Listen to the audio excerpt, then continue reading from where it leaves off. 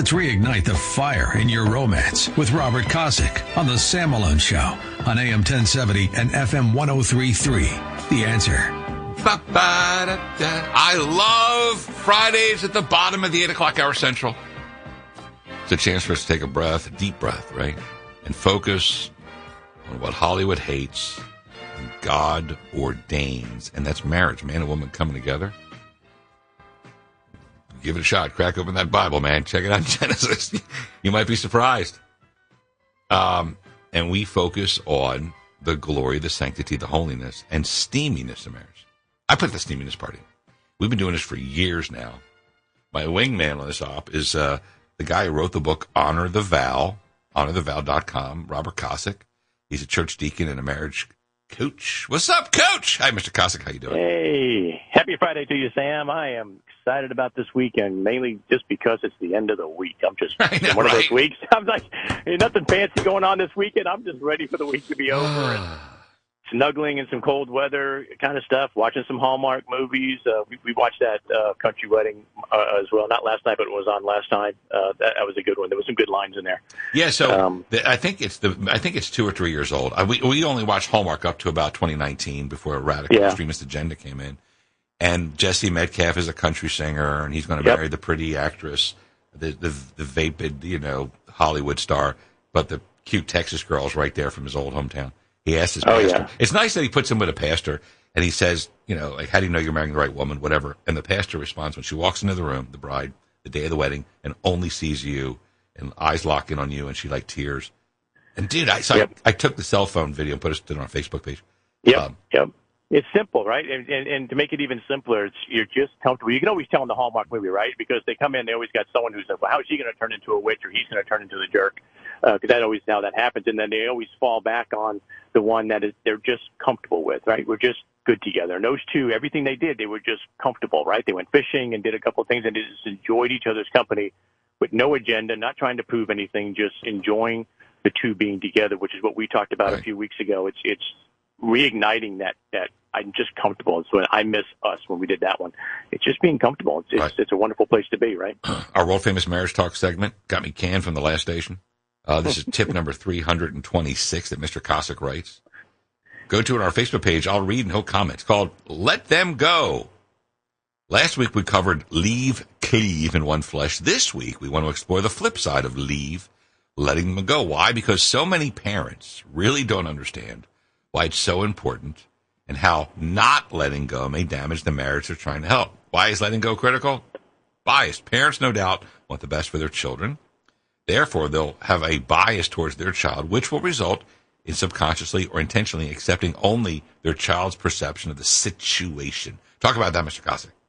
Right. So this is so important because that whole leave thing that we talked about last week is that emotional separation from your parents where you're not reliant mainly on them anymore. The primary now becomes your spouse. But with children, we've done this all the time. And you kick them home and said, well, this happened at school, and you never guess what they said. No, go on and on. You just believe it wholeheartedly that their perception is what actually happened. And you tend to focus just on that and take it point blank and not really dig into it any deeper. Well, if you do that with your children and their marriage, and you're only listening to your child's perception of what took place, you're probably going to be wrong, because usually the truth is it's what he says, what she says, and the truth lies somewhere in the middle. That's right. That's right. So it's never one side or the other. Everybody is kind of tainted. They always spin things a little bit towards themselves. So if all you're taking is your child and then you're acting on that, you're probably going to cause more damage. You're listening to our world-famous marriage talk segment every Friday, bottom of the 8 o'clock hour central. This is from the parents' side with the kids. Marriage tip 326. It's emotional. The parents' emotional bent towards their children's well-being, unfortunately, will drive their own opinions about what they think is best for the child without an honest consideration for what their child and the child's spouse actually needs, Mr. Robert Kosick. Very, very important on this one. Very important. I had a couple call me up. It was about 10 o'clock at night and said, we got this issue going on. Can you come over? You can fix it out. Help us fix it stuff. And I said, sure. So I hopped in the vehicle, drove over there. And they had an argument. But the parents who lived just a couple of doors down, the mom decided to get involved in this kind of stuff here. And they were giving their own opinion about this is what you should do, and that's what you should do, and this is how you fix that. And never once did the mom say, well, what do you guys want to do? Do you guys want to fix it, not fix it, whatever you want to do? And it's really interesting because when you do that, you see a whole different perspective. I had one couple where the brother who I worked with said, hey, my younger brother is married to the Scouts. It's a total train wreck. They need some help. Can you talk to him? And I said, sure. And the first question I asked is, what do you want to do? And he said, I want to stay married. I love this woman. I want to make it work. And I said, but your family tells me she's had multiple affairs. She's done all this bad stuff. You're 28 years old. You should get on with your life. Oy. Are you sure that's what you want? Yeah. Are you sure that's what you want to do? I mean, how many family members would say, yeah, you should fight for that marriage? But I asked him, I said, what do you want to do? He said, I want to marry this woman. I want her to know how much I love her. I said, okay, well, then that's what we're going to fight for. It took a year and 3 months, and she finally decided, you know what, I can't not love somebody who loves me as much as I try to train wreck this marriage. They renewed their vows. She had a child. He legally adopted the child. They bought a new house, and we're like 8 years down the road now, and they're the happiest marriage that I know of. Because he wanted to fight for the marriage, and the rest of the family were like, that's nuts. Why would you do that? Because it's what he wants. That's why. So you got to get to what they want if you're going to help. I love it. This one, I think we can all, a lot of us men who maybe grew up without a lot of assets in inner city areas can understand this one in our world famous marriage talk. Ulterior motives. In extreme cases, dad and her mom will have decided their child's spouse is just not good enough for their precious son or daughter. This will create tremendous friction between the parents and their children's spouse that can subsequently drive a wedge between the child and his or her spouse, or the parents of the child. Boy, haven't we heard a lot of that?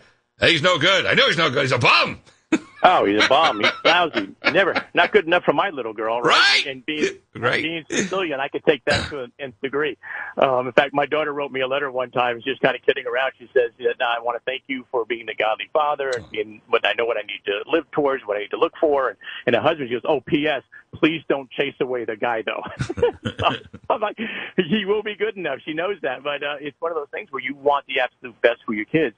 But I can tell you, if you have that attitude like they're just not good enough, well, then you're going to cause all kinds of problems because you'll never ever help them fix that marriage. That couple I told you about that called me at 10 o'clock at night. When I got there, the mom was actually sitting there yelling at the daughter. It was getting involved of it. She's saying, I will pay for the divorce lawyer if you would just leave this bum. I will pay for him for you to get away from this guy. And so she had to leave the mother and say, look, if you're not going to help us fix our marriage, then I can't have you to be a part of our family until you're ready to work with us, not against us. She had to do that first, and then they started working on the marriage. It took a couple of years. Mom's back in the picture. Everything's all settled. The marriage is phenomenal. They've had 2 or 3 more kids. We are now probably 10 years down the road from that episode, and they are phenomenally strong. But they had to separate from the mom who had ulterior moves saying, you're not good enough for my daughter, so I'm going to pay to get rid of him. And the daughter had to say, no, that ain't happening because I want this marriage to work, and they made it work. Hashtag Jewish family, hashtag Italian families. Absolutely. Dude, seriously, I can tell you firsthand. Luckily, I married into a wonderful family that accepted me, but there were other parents who were like, you're a bum, whatever. Okay, real quick. It doesn't help. Yeah. No. And a hot and heavy marriage tip. Brainiac, a study found, 2018, intimacy boosts brain memory performance. 2-year study, 6,000 couples, 50 years and older, found that those who had more more hoorah, horizontal dancing exhibited much greater memory performance at the end of the study. Even better than that, the correlation was strongest among the older couples. So, doing the horizontal dancing and memory and other things go hands in hands. I love it, Mr. Cossack. Yeah, so cleaving is really, really, really important, and becoming one is extremely important, especially as you get older, apparently. So this is a study of over 6,000 people for over 2 years, and they just answered a bunch of questions along the way on habits and activities and those kind of things, and then they just did a memory test at the beginning, and they did a memory test at the end where you answer all these questions, and those who had more fun for 2 years actually had stronger memories, short-term memory and whatnot. So here's the marketing phrase, screw memory loss. Yeah, that's right. America, hope you picked up something. If you're married, husbands, go flirt with your wives tonight. Wives, flash your husbands.